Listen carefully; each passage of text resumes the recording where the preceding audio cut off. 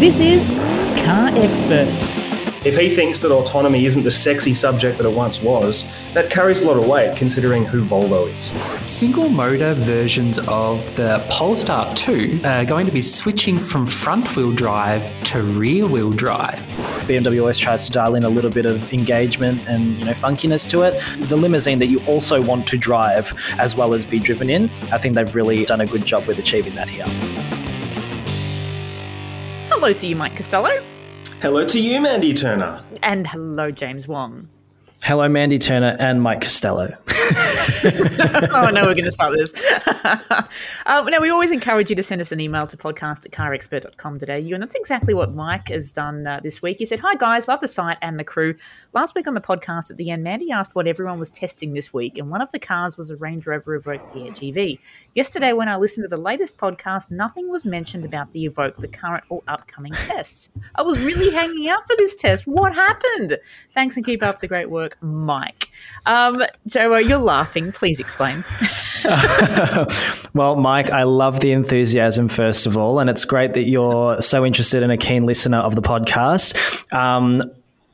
Honestly, the reason it wasn't mentioned last week is because I'd barely finished driving it and I was probably out doing something else. So, it takes a little bit of time to put these reviews together. Most of us are driving at least one, sometimes two cars a week. Last week I drove, I think, 3 or 4 because I was on 2 launches. So, it takes a little bit of time to gather your thoughts, you put your notes down on paper and everything. But you're just in luck. We're going to be talking about it today. So I'm really excited to, answer any questions that anyone has and hopefully satisfy his thirst for all the info on the Range Rover plug-in hybrid. Also, another thing worth noting, some cars do come with an embargo as well, especially if it's off the back of a launch or something like that. Yeah. So that could be another reason why we don't talk about a car. You mentioned a couple of weeks ago, Drive Against Depression in Melbourne, a driving event coming up. But that's this weekend, isn't it? Yeah, it's this Sunday. So we're going from Geelong to Torquay, but in typical DAD fashion, it'll be the prettiest, most scenic route between Geelong and Torquay. So I think we're starting from Geelong at about 8 o'clock or 8:30 in the morning. So if you're on my side of town, which is the east side of the city, you'd be prepared for a bit of a trip over to the other side. But I'm really excited to see the crew again. It's been a little while since we had our last day, and it's always good to get people together, and the cause is great. So for those who aren't familiar with the charity, we've plugged it a couple of times on the podcast, and it's all about encouraging and normalizing the conversation around mental health, but through a shared love of cars, motoring, driving, and all things in between. And so it was really founded on that basis as well. So the founder, Adam Davis, who works in the industry, basically, he's had his own struggles with mental health, and one way he got through it was one time he just got in a car with a few friends and went for a drive and was able to really open up and felt like it really helped him. And that's something that I know a lot of people that support the charity, past and present, have been able to do as well. So even if you just come along for the drive and you're in a really great place, it's always good to support the cause. Come along, meet people, see some of the cars, and have conversations and make new friends. And that's something that I've really appreciated about the organisation for the past however many years I've been supporting it. I think I'm coming up to like 5 or 6 years now. So wow. Yeah, it's great. Awesome. What car are you taking? I think I'm going to take my Golf. Nice. Which is, I don't think a Jeep Grand Cherokee is going to be the best car for that job. And please don't ask Mandy for a review on it next week because I won't have had my thoughts yet. But for more information on the organisation and this week's drive, just head to driveagainstdepression.com.au. There's an event page where you can register for the event so that the guys know that you're coming, because that's always a good help, because sometimes we get 40 to 50 cars now, which is quite a lot of logistics. And you can also find out more about the charity and donate if you are feeling generous. So thanks for supporting that. And yeah. Are there any other ones throughout Australia? Or is it just based in Melbourne? It's mainly Melbourne-based at the moment, but I think one of the strategies this year is they're going to open it up so that people who really want to support the charity and the cause can actually do their own regional things. So, for example, if you're living in another state, you can basically host an event that supports the charity and has all the branding and the marketing around it. And then you can also, enlist your own drive route planner or, get support from the organisation. So, it is still fairly Melbourne based in terms of the events at the moment, but it's definitely something that's going to expand because there has been a lot of interest. I've received a lot of messages about it from people that live interstate, and I know Sarah, one of the founders, has had the same. So it's something that they're definitely looking into, and hopefully we'll see it proliferate across the country, which will be awesome. To talk about this week's car news, welcoming back Jack Quick. Hello. Hey there, Mandy. How are you? Very good. Good to have you back for the first episode for you for 2023. Thank you. Now, we're going to start off with some pretty cool news, actually. Chevrolet Corvette E-Ray V8 hybrid is coming to Australia. This is exciting. It is very exciting. Yeah, coming to Australia, those nice words that we don't hear very often, I suppose. So yeah, as you mentioned, Mandy, GMSV, which is kind of the Australian branch of General Motors, has confirmed the Corvette E-Ray is coming to Australia. At this stage, we don't know when it will arrive, and we also don't know how much it will cost. So there are a few big things we don't know yet. One thing to note as well, GMSV still hasn't locked in local timing for the Corvette Z06, so the hypo version of the Corvette yet. So we're still waiting to hear a lot of information, but we do know it's coming. So getting back to the Corvette E-Ray, it's the first time a Corvette is going to be coming with all-wheel drive, and it's also the first with a hybrid powertrain. Very, very cool. So the Corvette E-Ray is powered by a mid-mounted 6.2-litre V8, thankfully, producing 369 kilowatts of power and 637 newton meters of torque that drives the rear wheels exclusively. This is mated with an electric motor producing 120 kilowatts and 165 newton meters that drives the front wheels exclusively. That's how they get the all-wheel drive.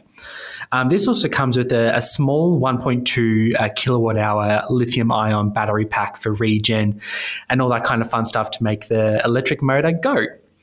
Total system outputs for the Corvette E-Ray are 488 kilowatts, with it able to do the 0 to 60 mile per hour sprint in a crazy 2.5 seconds. Jesus. Yeah. So it technically makes it the fastest production Corvette ever. There is a downside though, because the Corvette E-Ray weighs in at 1,712 kilos in coupe form and 1,749 kilos in convertible form. This is up to roughly 185 kilograms more than the other Corvette variants, just to note.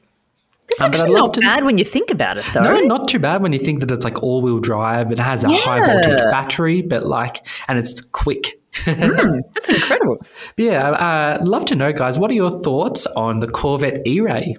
I think it looks amazing. And I think it's really cool that General Motors has managed to keep the Corvette current, not just in terms of like the design and making it a rear engine car like some exotic supercars, but also the fact that they've managed to put in a form of electrification without, completely undoing the enthusiast side of it. I feel like we're all sort of aligned on this, and I know Mike did a really cool opinion piece about how the Corvette's done hybridization the right way.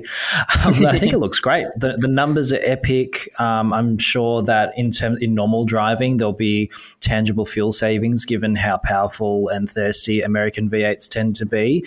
And looking at the price difference in the US, it's around the same price as the Z06. So once we know pricing for the Z06 in Australia, I guess you can sort of assume that the hybrid would be priced around that same point.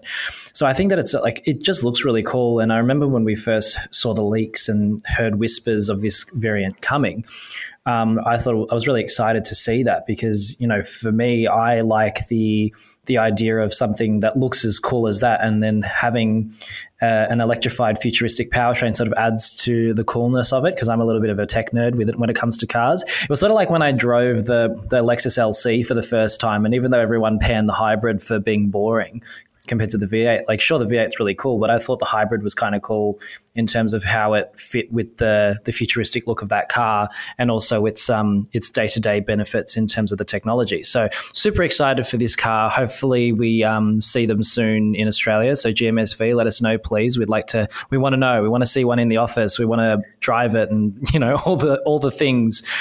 So yeah, I'm super excited for it. I think they've done a really cool job.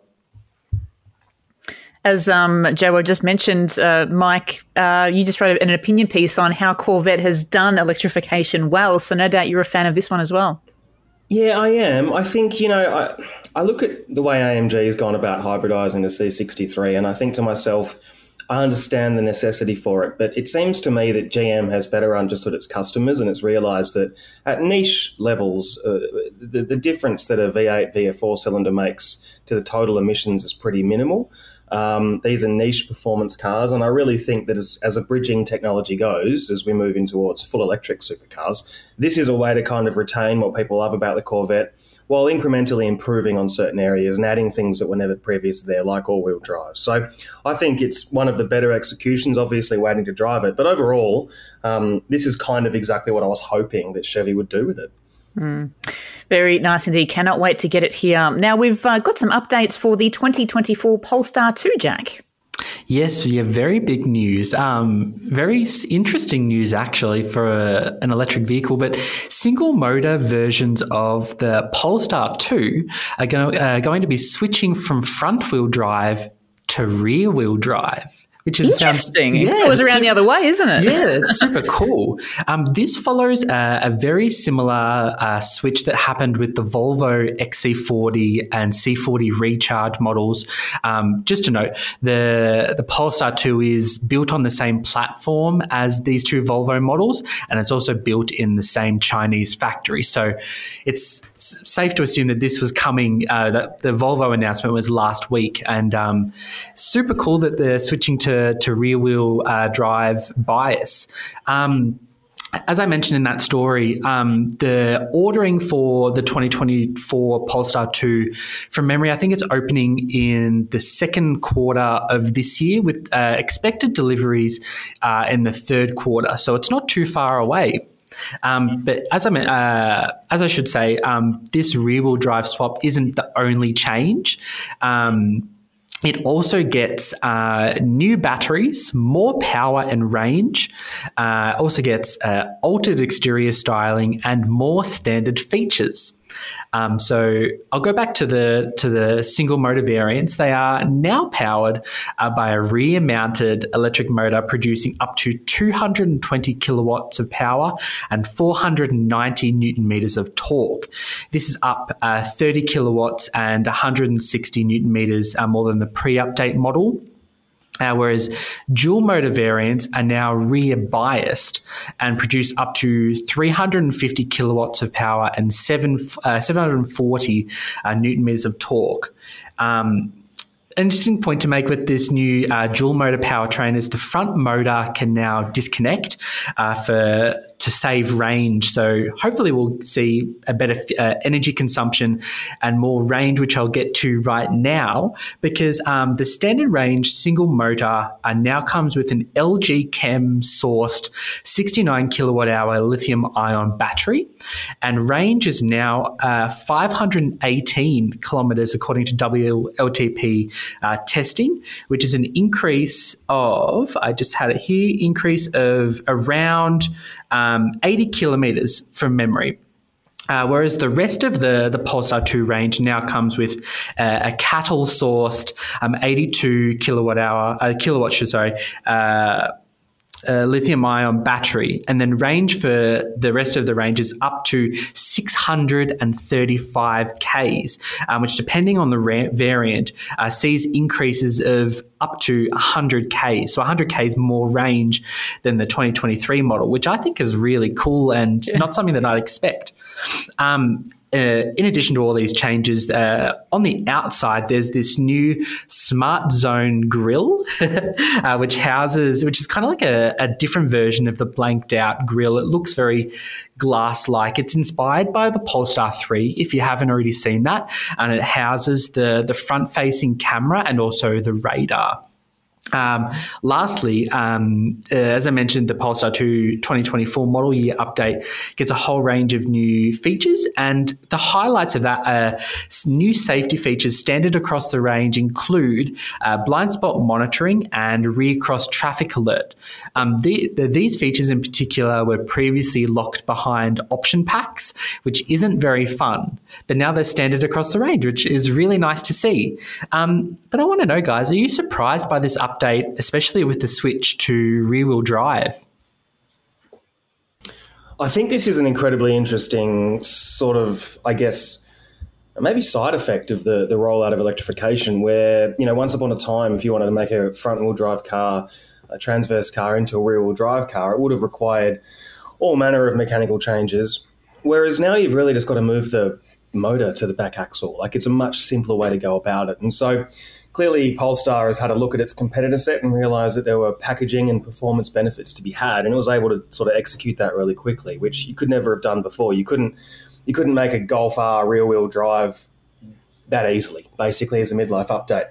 So yeah, I think it's a really smart move from Polestar. I think it's going to make that vehicle more desirable to the people that want to buy a performance electric sedan. I think rear-wheel drive and all-wheel drive is a better bet. All the rest of its competitors have that. And so it's a smart move, and it's a really interesting move that bodes the sort of things we can expect to see from the electrified future. You agree, J-Wo? Yeah, I think so too. And like the others I've already touched on, we've seen that most dedicated electric vehicles have sort of seen the return of rear-wheel drive in more pedestrian or consumer-focused vehicles rather than the enthusiast performance-y side of things.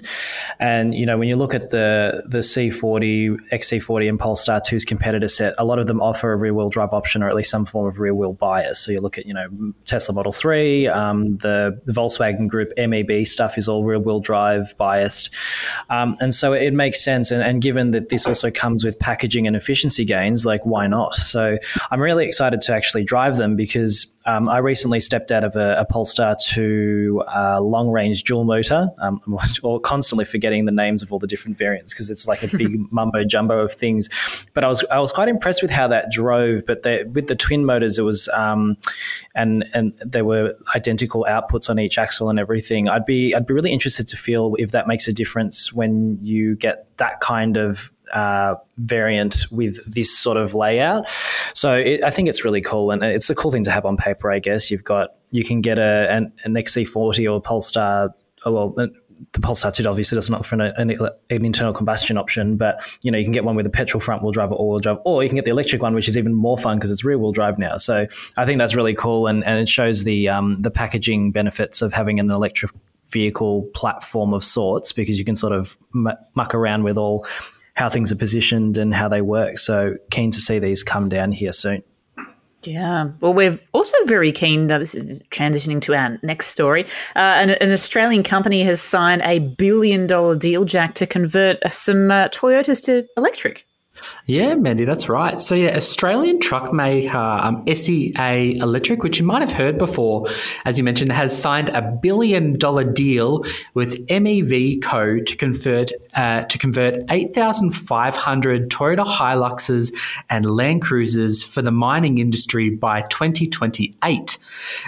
So apparently more than half of the 2023 allocation of these Australian-developed workhorses have been pre-sold, and then there are already demonstrator models in Melbourne, Sydney, and Perth. So the way this works really is these converted diesel utes will run SEA Electric's proprietary SEA Drive EV power system. But this stage it's unclear where the vehicles will be sourced. We don't know whether there'll be new Toyota Hiluxes and Land Cruisers or whether there'll be old models. It's not really clear at this stage yet, but it's this huge $1 billion deal that's happening. So these converted utes are available in 4x2 and 4x4 configurations, and an 88 kilowatt hour battery offers up to 380 k's of range, and there's also a 60 kilowatt hour battery option that offers up to 260 k's of range. But it's worth noting, this isn't the only deal like this where a company is converting Hilux as an example into an EV. Late last year, ROEV announced its EV fleet program, which allows post-2016 Toyota Hilux and Ford Ranger Utes to get converted into pure electric. So I think it's very exciting to be seeing what's happening in this realm. It's not something that I would personally expect, but I obviously understand it has all of its benefits of transitioning into a diesel ute into EV, especially when you're underground or something like that. But do you think this will have any benefit to the mining companies? It's a really interesting one, Jack. What surprised me about this deal, and I've been trying to get my head around this deal for a while now, is obviously the scale is enormous, 8,500. How are they going to get that many Hiluxes? Because SEA Electric has an agreement with Toyota's sister brand Hino to bring in some Hino trucks as like a sort of half knockdown CKD job where they convert the diesels into electrics. But they're not used, they're new, and they're converted in Australia at a factory line. Now, SEA has said that the Hiluxes it converts are once again going to be new Hiluxes. They're not going to be used mine vehicles where they pull the smelly old diesel out and replace it. I just don't understand how they're going to get hold of 8,500 Hiluxes, considering that punters are waiting to get hold of Hiluxes. And when I asked Toyota this question, they didn't have any real answer. They didn't really even acknowledge that they were aware of the deal. And so I don't really know how the rubber's going to meet the road here. I'm not doubting it. SEA Electric is a major company. Mevco is a major company. These are all well-established brands that have got runs on the board. So I'm not saying it's not going to happen. There's just a lot of questions yet to be answered as to how it's going to manifest. In terms of the benefits of electric utes, I mean, clearly on mine sites, there are upsides and downsides. The downsides are definitely less range, higher initial price. And then the TCO benefits, the total cost of ownership benefits, are yielded over a long period of time, and mines tend to churn through cars pretty quick. They destroy cars very quickly. So whether the actual sums are going to add up, I'm not so sure. When you throw in things like solar arrays and, the need to reduce NOx particulates underground, et cetera, there's a lot of variables here. Clearly, some mines want it because otherwise this MOU wouldn't have been signed, but there's a lot more questions to be addressed before I would be calling this any kind of revolutionary deal. Good idea, J-Wo. Yeah, pretty much echo Moko's thoughts. That was a bit of a tongue twister. And while there are a lot of questions raised, I think it's really cool to see such a big deal go into an Australian company, which is great for local industry and all that kind of stuff. So given it's a sort of a developing story, we need to we're still waiting for a lot of answers to some of our questions. It's sort of hard to tell at this point whether, it's a great idea if they can't do it. But at least the idea is there. And any support to local industry is always a good thing. Absolutely. And our last story here, Jack, used car prices are still on the decline. Yeah, so the latest Moody's analytic report for used vehicle pricing found that used car prices have decreased for 7 successive months. This month is also the first year-on-year decline since May 2020, so when COVID hit, more or less. The report predicts used car prices will continue returning to earth this year as new car supply improves and demand weakens on the back of higher borrowing costs and inflation. On the supply side, vehicle production in Japan was 35% above 2021 levels in October last year, and motor car imports grew in Q3 last year, year on year. The report also mentions China is moving away from its zero COVID policy, which will see a positive development in the end for supply chains once the initial COVID outbreak that's inevitable once production starts there full time again subsides. It's obviously going to be good in the end for supply chains. But what are your thoughts, guys? Do you think we'll see this trend continuing where used car prices will go down to normality? The two major factors that were driving up the cost of used cars were shortages of new vehicles and were really high borrowing power in households, low interest rates, strong economy, etc. We're heading into a weakening GDP situation, probably not recession, but close to it. Wage growth is under CPI, so interest rates are going up, borrowing power is reduced, and supply lines are freeing up. So all the factors that were keeping used car prices artificially high are being steadily removed. which, suggests that we're going to see significant reductions. But we're also not going to get back to the place that used car prices were before COVID. They're still 50% higher than they were at the beginning of the pandemic. Yes, they're lower than they were last year, but relatively speaking, proportionate to incomes, used car prices are still quite high. And I don't see us getting back to those salad days of 2018 where you could pick cars up for a song. I think, you're going to see more OEMs being a bit cautious with how many new cars they send here, given the weakening global economic situation. So I think there'll be a reduction, but not the kind of reduction that perhaps we're hoping for, maybe 10 or 15% for the rest of the year, and then some stabilisation next. That being said, there'll be some models where prices are going to remain sky high for a while yet. Things like Land Cruisers, where there's not a lot of competition, there's not a lot of incentive for prices to come down. So more, I guess, inelastic vehicles like that won't be as affected, but mainstream cars, I think we'll start to see some reductions, which is a very good thing for affordability and safety of people on the roads. Have you seen your Golf GTI hold its value, J-Ro? You've still got it, don't you? Yeah, I do. I've had it for 3 years now. I have noticed that whenever I sort of do a valuation on any of the classified sites, it tends to be, it comes back with a figure that's more than what I paid for it. So if that's a sign of things, I guess, it's still a seller's market.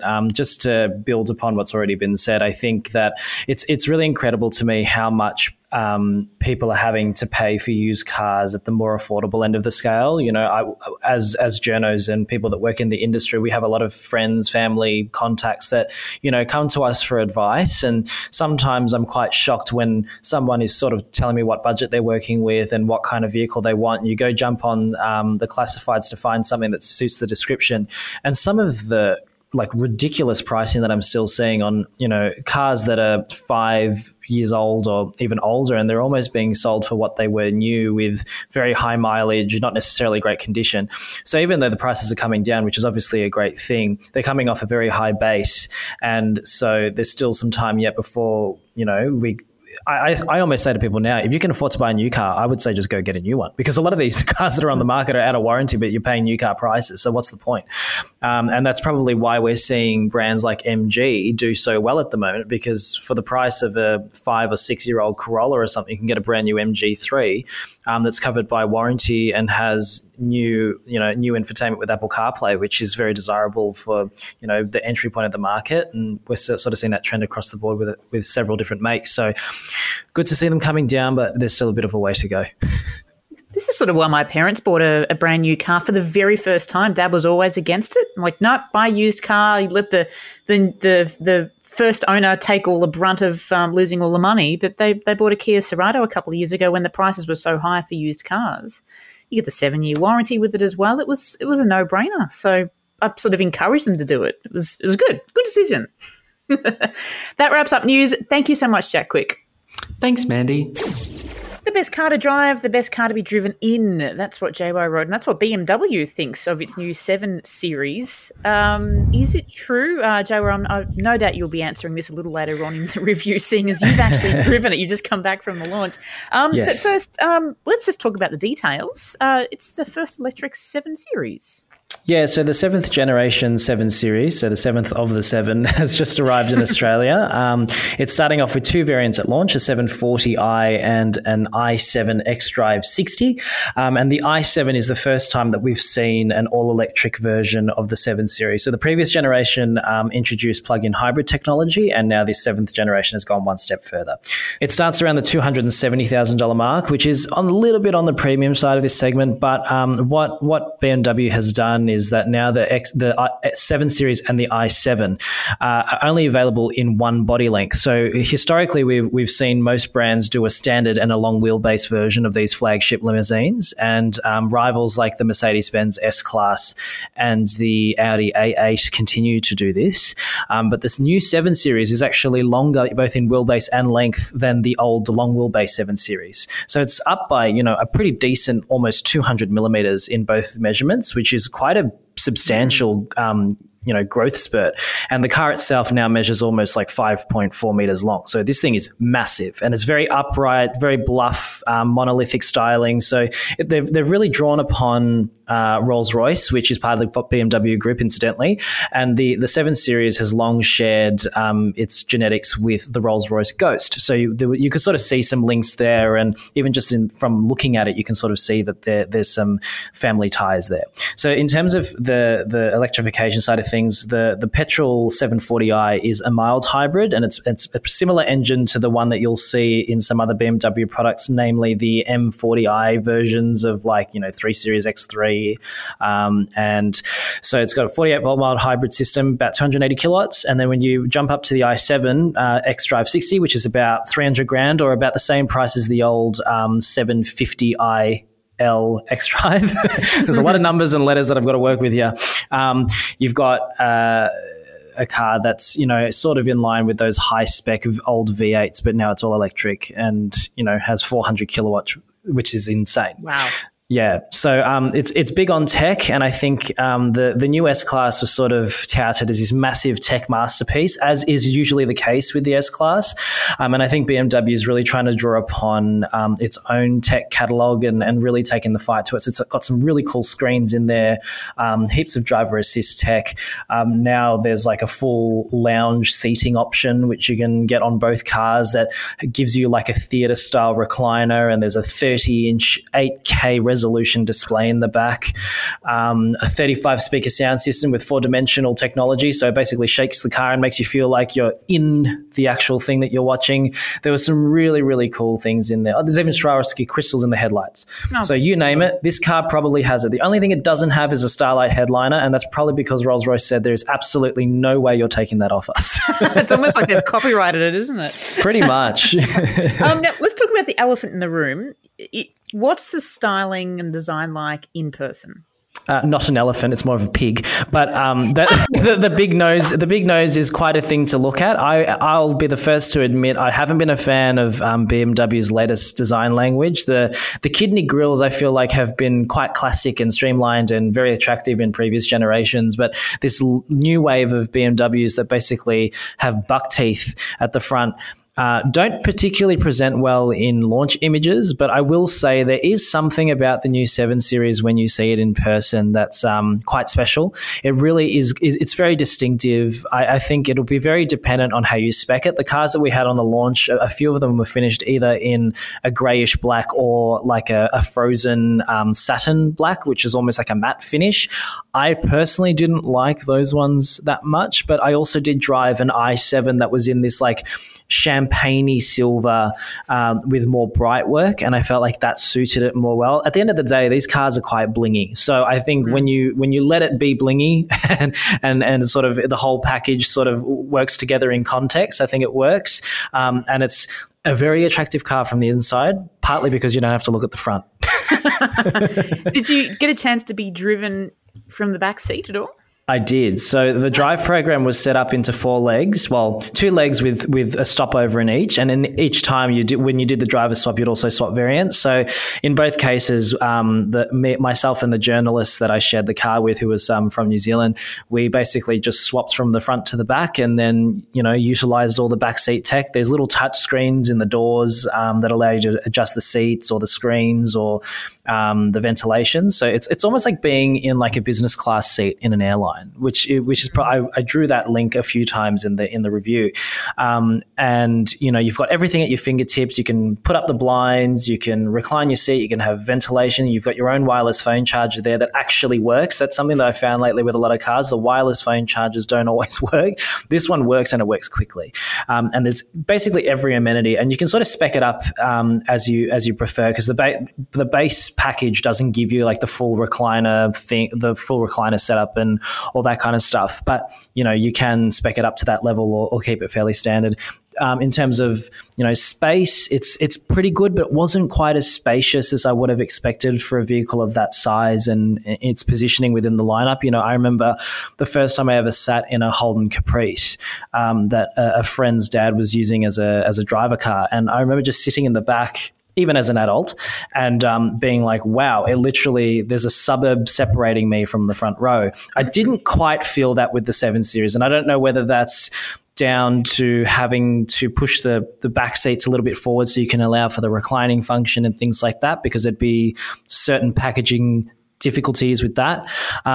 But, it didn't quite – luxury – space is an element of luxury in my opinion, as is, refinement and things like that. So you can dress it up and cover it in leather, but if it's a bit noisy or, you don't feel like you're acres away from the next person, that's something that I feel like deserves a little bit of a knock. The refinement's great. It's very, very quiet at speed. There's like no wind noise at all, whether you're in the front or the back.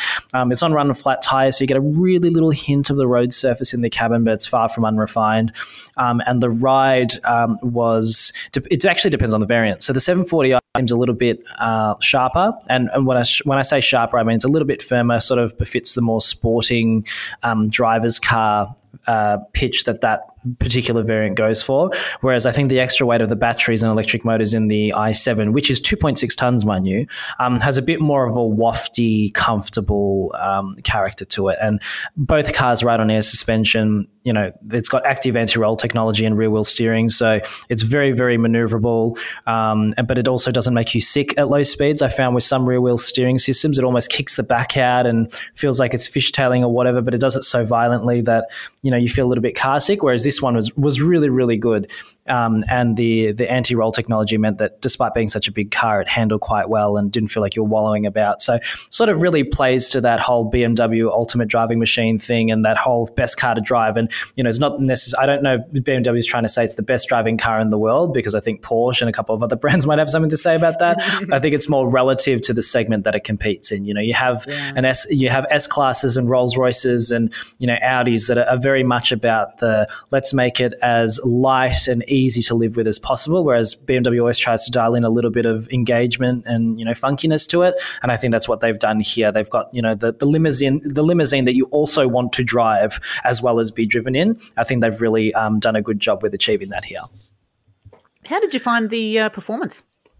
Performance was actually really good. The 740i is surprisingly quick. It can do a sub 6 second sprint to 100 kilometers an hour, which considering its size and weight is pretty impressive. And you get a sort of muted tone from the inline 6 turbocharged engine while you're doing it, which sounds quite nice. And then the i7, oh my God, it claims like 4.7 seconds to 100, but it definitely feels faster than that because, EVs are so responsive off the line that as soon as you touch the pedal, it shoots you towards the horizon. And I think that, most of the time EVs sort of taper off between 80 and 100. So that initial hit is what really gets you. And, for something that large and that heavy to accelerate that fast, it's quite something to experience. It doesn't need to be a sub 3 second car like a Tesla or, a Porsche Taycan, but, anything, I normally say to a lot of friends, anything under 7 seconds will feel quick, anything under 5 will feel fast, and anything quicker than that will just literally blow your socks off. So, I can only imagine if you had to get away from somewhere in a Bond film in one of these, you'd be more than fine in either car. To be honest, you really don't need a lot of speed in a car like that. You almost want to be driven around slowly. Exactly right. And when you think about the kind of people that would buy that car here, and also the fact that we don't have any speed limits above 110 or 130 in Australia, maybe on the Autobahn it makes a difference if you want to get from like Germany to France really quick. But other than that, I can't imagine why you need something that drives like a sports car. But at least, there's a little bit of ability there that some buyers will probably be thankful for. Well, you can check out that review now where Joe gave it an 8.6 car expert rating. Now, as we mentioned in the intro, you're also going to talk about the Range Rover Evoque PHEV, as listener Mike will be very excited to hear about. So what was your experience like, Joe? Yes, and Mike, you are getting the scoop because I haven't even written it yet. So a couple of weeks ago, I picked up the Range Rover Evoque P300e R-Dynamic HSE plug-in hybrid. So, that's half the reason why it's taken me so long to write it, because just writing the headlines long enough. So it got introduced to the range last year and is the new flagship for the Range Rover Evoque range. It's a smidgen under $110,000 before on-road costs, and it represents about a $20,000 premium over the equivalent P250 four-cylinder mild hybrid. Spec-wise, it's pretty much the same as its siblings. The main thing is that drivetrain, which combines a 1.5-litre 3-cylinder turbo petrol engine with a lithium-ion battery pack and an electric motor. So I think for me, it was one of my first real experiences with a Range Rover product. I haven't tested a lot of those cars ever. I've ridden in a couple, sat in a couple, but never actually spent time with one. So I really wanted to get a feel for what the hype is all about, just about Range Rovers in general, because obviously as a fan of British brands, I'm always drawn to Range Rover products, Land Rover, Aston Martin, Jags, all that kind of thing. But also there's a real allure and a real, brand awareness around Range Rover, particularly of the Evoque, because when it came out, it's been a very popular car for them globally and in Australia for quite some time. The main thing about the Evoque plug-in hybrid is obviously that system, and I found that when it worked the way that I thought it worked, it was quite nice. The electric motor has a good pickup. You can get about 55 k's of range per charge, and given the claim is up to 62, that's not bad. But I did find that sometimes the system would confuse me because it would suddenly turn on the petrol engine and keep it on for a while without me really understanding why, because I'd perhaps had it in an EV mode and it would override me anyway. I assume this has something to do with the engine needing to do a full heat cycle or something when it turns on for the first time in a while. And it did it a couple of times while I did it, which obviously will impact fuel consumption, but you can sort of work your way around that with regular use. So at the end of the week of testing, I'd probably done about 400 or 500 Ks, and I had maybe used half a tank and averaged about 4.4 litres per 100 Ks in that time. And there was a couple of nights that I had it that I didn't actually charge it. So it is relatively efficient. I found that it felt quite heavy. It's a little over 2 tons in this spec, which for a car that small is quite a lot of weight. And given the Evoque doesn't have air suspension, I found that on the 20-inch wheels that were fitted to our tester, it could get a little bit firm over inner city roads. So, driving from where I live in Melbourne is in the eastern suburbs, and you sort of have to come in and around the city to get to the Melbourne office, which is in the Docklands. You do encounter quite a few different road surfaces. There's potholes, tram tracks, broken surfaces, cracks, all that kind of thing. And there were just a few times where I felt like it didn't quite iron it out the way that I would expect of a Range Rover. And this is an issue that I feel like a lot of premium brands with entry-level products experience is that, you've got the brand and you've got some of the tech and the look and the feel, but sometimes the driving characteristics don't live up to what you would expect of a brand, particularly of a, Range Rover stature, which has built its name on offering, go anywhere vehicles that are very, very comfortable and luxurious that can debate, you can take it to work, you can take it out into the bush and whatever. So, I have no doubt that the Evoque would be capable off-road for a small to medium SUV. It's been demonstrated, not by me in this case, but it's been demonstrated by a lot of other people. And it's got all the features there to do so. I'm not sure if the plug-in hybrid is the one to go for in that range. Normally I'm very quick to say I love plug-in hybrids. I believe in the technology and, what they mean for the average consumer's emissions if you get one and you know how to use it. But I feel like in this case, it just felt a little bit too compromised, and the price gap is so steep. $110,000 for a car that can barely fit me in the back is a lot of money.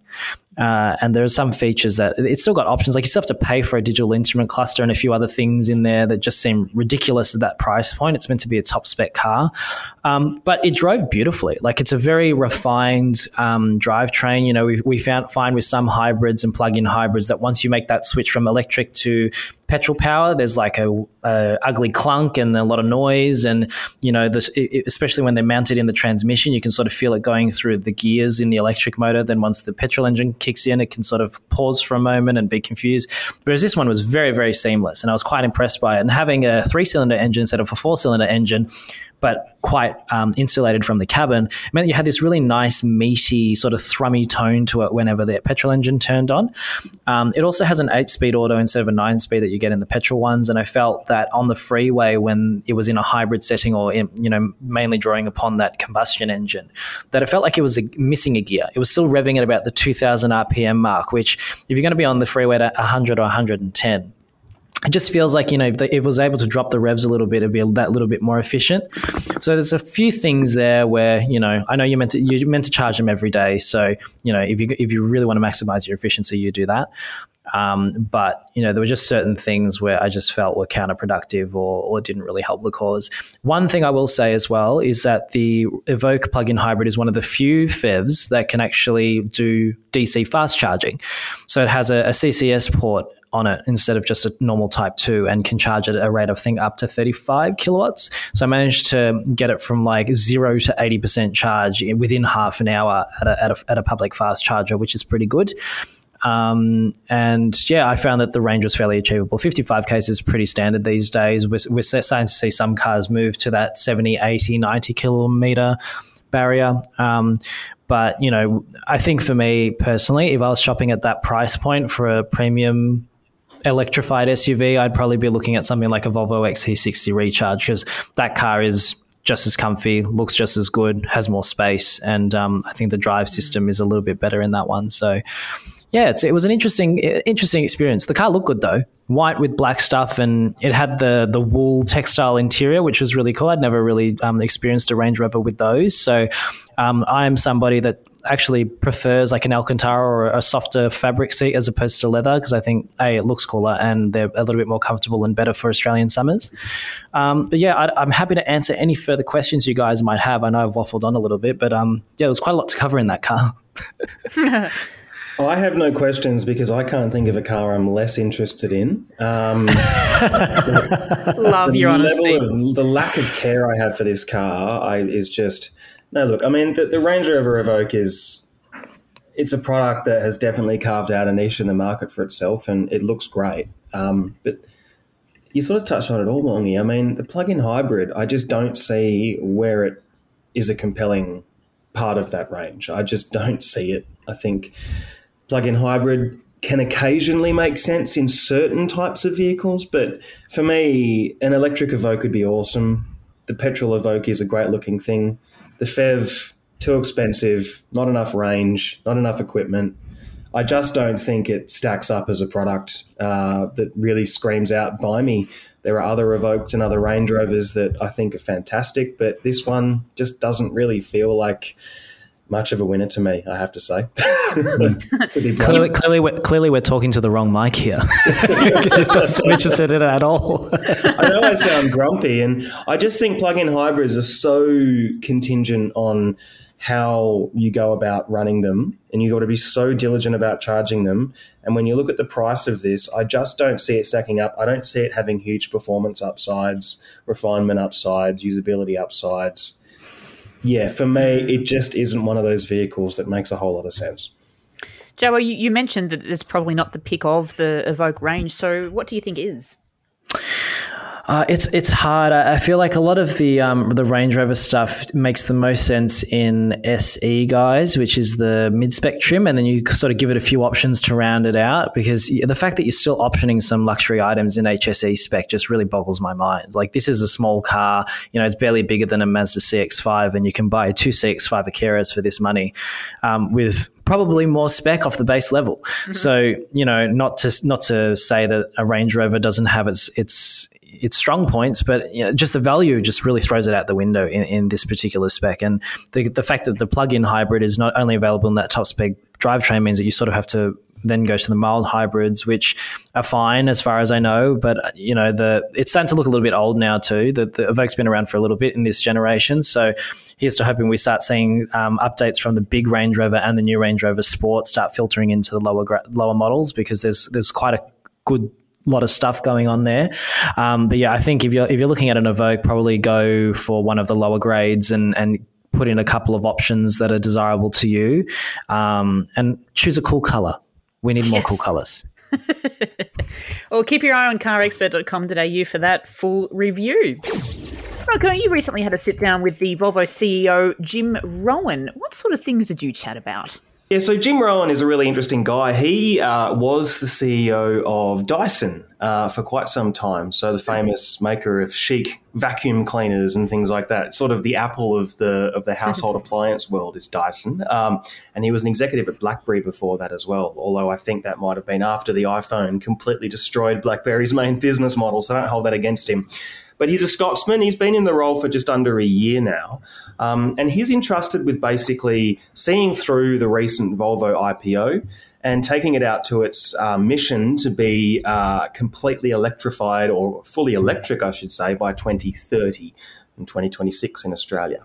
So he was out visiting, as he put it, the extremities of his business. So he wanted to get his head around all of the regions that are a very, very long way away from Gothenburg, just to kind of understand, as this company transitions, what are the changes it has to make contingent on region. He was very generous with his time. We got about 90 minutes to sit down with him, and it's quite uncommon for people of this level in the car business to come to us in Australia. Usually we have to go to them at things like motor shows or on Zoom calls. So very unusual, very rare opportunity with a very highly credentialed guy. And we talked about the big picture stuff. We didn't waste his time talking about the Australian market. We talked about the big picture things and vehicle autonomy and share valuation and market caps and electrification and all these major touch points that we thought would, best benefit, his insights would best benefit us. So, but it was a fantastic opportunity. I'm really keen to hear what he said about vehicle autonomy, Moko. Yeah, so obviously Volvo is probably most renowned for its safety credentials, right? That's what it's all about. And historically, that was mostly about passive safety. It invented the 3-point seatbelt, was obviously very early to embrace airbags and ABS and all that sort of stuff. But we kind of take all that for granted now. And it's all about driver assist and ADAS and ultimately heading towards, autonomy and autopilot and things like that. And what he said was quite interesting. So the first thing to take away is that he thinks full autonomous cars are, quote, a long way off. And more importantly, people know it. So at the moment, the sort of overarching way that we classify driverless vehicles is to use various levels 0 through to levels 5. Level 0 being no autonomy, level 5 being to full autonomy, and then there's grades in between that determine how effective the different driver assist systems are. His quote was that it's an absolute nonsense, and that's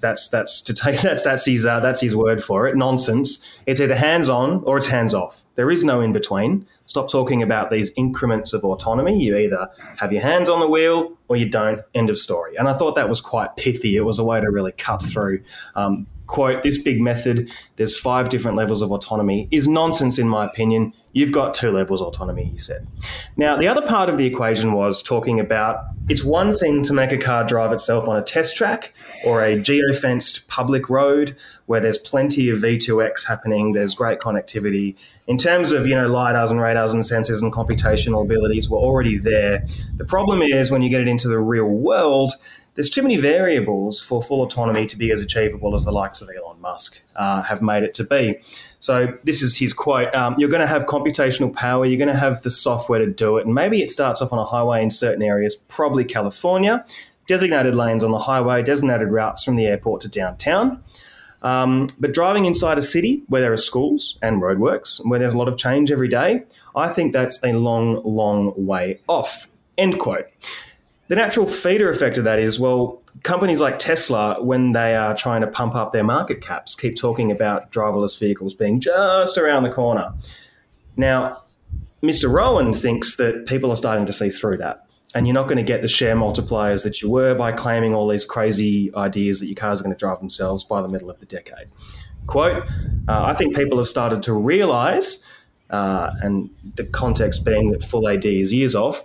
And that's why it's no longer driving share value, because the markets have realised it as well and the investors have realised it. So you don't get a multiple on your stock any longer if you say, I've got full AD, like you might have, but the legislation is not going to allow it. So we're not going to give you a premium on your stock because you've got that. End quote. Which is really interesting because ultimately this is what these big tech companies and car companies are all about, is their share price and their market value. And if he thinks that autonomy isn't the sexy subject that it once was, that carries a lot of weight considering who Volvo is. So I thought that was a really, really interesting takeaway. Wow, awesome. What other interesting points did he come away with?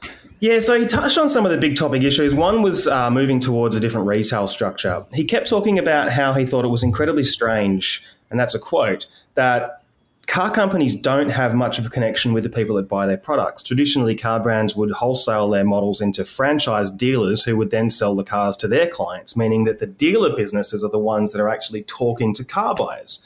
He cannot get his head around that. As he says, companies like Apple, they sell direct. Tesla also sells direct, as does Polestar, on which Mr. Rowan sits on the board. So clearly hinting towards Volvo steadily moving towards what we know as the agency model or the direct-to-consumer model and moving away from franchise dealers. So that was quite interesting. He also spoke about how important it was to not be left behind. So he had some really snappy quotes on companies that aren't investing in EVs now. The big issue, he says, is if you wait for the inflection point before you make the investment, it's too late. There's a lot of companies saying, I'll wait until electrification becomes fully mainstream and I'll invest. And you know what, buddy? You've just lost another market. It doesn't work like that. End quote. Very Scottish way to put it. So I thought that was quite interesting. And I think that's a real kind of take notice kind of message to the likes of Toyota, who keep saying, we'll invest in EVs when the market's ready, when people want them. What Jim is saying is, no. If you are not investing now, you will never be a leader and you're going to have to buy the IP from others who own it and it's going to cost you money and you're going to be behind. So that was incredibly interesting as well. He also spoke about the age-old question around price parity between electric and combustion vehicles. He said the key is as infrastructure on EVs improves, there's going to be less need to have really big battery packs of like 100 kilowatt hours, and that's what drives up the price of EVs.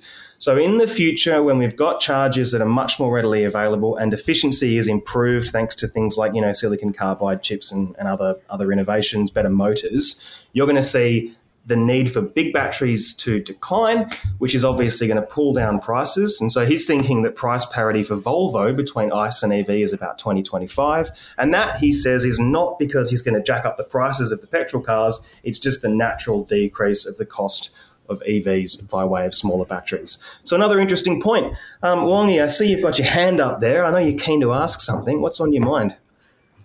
Well, I was just wondering whether there was any sort of mention of what Australia's role is in that whole strategy, given that the local arm is actually taking a quicker approach to going all electric, which is quite different to how a lot of the other brands are working globally. Yeah, so Jim quite astutely put the onus on the head of Volvo Australia, who was also in the room when that question was asked. Because, as you say, it's a very obvious question to ask. And I think Jim put the onus back on Volvo Australia to say, well, you're the guys that made the claim. It's going to be up to you to hit it now. So that was sort of his response. It was quite measured. I mean, he has 200 plus countries in mind and doesn't really get involved in just one country at a time. But the company is definitely very, very sure that its product rollout will suit Australia's demands by 2026. It's very big on not focusing on being in every single market segment. It's quite happy to only really have 3 or 4 or 5 different product lines. But the way that it says, it's only talking to a small sliver of the market anyway. That sliver of the market that it talks to really want to embrace EVs. These are not, Toyota Land Cruiser buyers. These are quite progressive, environmentally minded people anyhow. So that company's not at all concerned about getting there in time. And I think it's made it such a big talking point now that it couldn't really back away even if it wanted to. Did you mention anything about the future of Volvo ICE cars, Mike? Yeah, so Volvo, the big thing that it's done recently is, so Volvo is obviously owned by China's Geely, which has signed a joint venture with the Renault Group to make a separate company focused purely on ICE, on internal combustion engines. And that will be shared across the Nissan-Renault alliance. It'll be shared into all the Geely products, including Volvo's Lynk & Co's and you name it. So basically, Volvo itself is siphoning away all internal combustion development, but it will continue to put those engines in this new company into its vehicles until 2030, at which point it will obviously move away from it entirely. So there is a future there, but Volvo itself is really not bothering to invest any money at all in ICE now. It's all part of this new separate company. And I think we're going to see a lot more of that now as brands that have IPO'd want to define themselves as electric only. They're going to maybe source their internal combustion stuff from elsewhere, but not get their hands dirty with it themselves. Sounded like a very interesting chat indeed. Thanks for that wrap-up. Pleasure. Well, that's a wrap for this week's podcast. What cars have we got coming up in the garage next week, J-Wo? Well, we've got the new BMW X1 S-Drive 18i coming in Melbourne, as well as the Hyundai Santa Fe Elite Hybrid. So we've got two versions of cars that we've recently had on launches, but trying to play around with specs. I'm in the process of booking our team a couple more cars too, so stay tuned for some surprises. In Sydney, we've got Matt Campbell driving the new Volkswagen Tiguan All-Space Monochrome Edition, as well as the Suzuki Jimny, and also the Nissan Qashqai SEL. He gets through quite a few cars. Wow. Also got a Peugeot 308 GT Premium in Brisbane, which according to the calendar, Albers will be driving. So I'm really interested to hear his thoughts on that. Nice. And we've got a few events and launches also, Moko. Yeah, we do. There's a bit coming up. So we've got Scott at the moment is with Great Wall Motor doing a new energy vehicle day. So there's a hell of a lot coming out of that brand, from the Aura EVs to the Tank hybrid 4x4s and many other things in between. So we're going to get a ton of news out of that. We've also got a Toyota event at the end of this month where the company is going to talk about its wider electrification plans moving forward. And we've also got Albors currently over in Europe driving the Ineos Grenadier, the new 4x4 from the startup brand run by the richest man in the UK, so Jim Ratcliffe. So some interesting launches on the way. Fantastic. Well, thank you once again this week, guys. It's always been fun. Mike Costello and James Wong, thank you. Thanks, Mandy. Thanks, guys.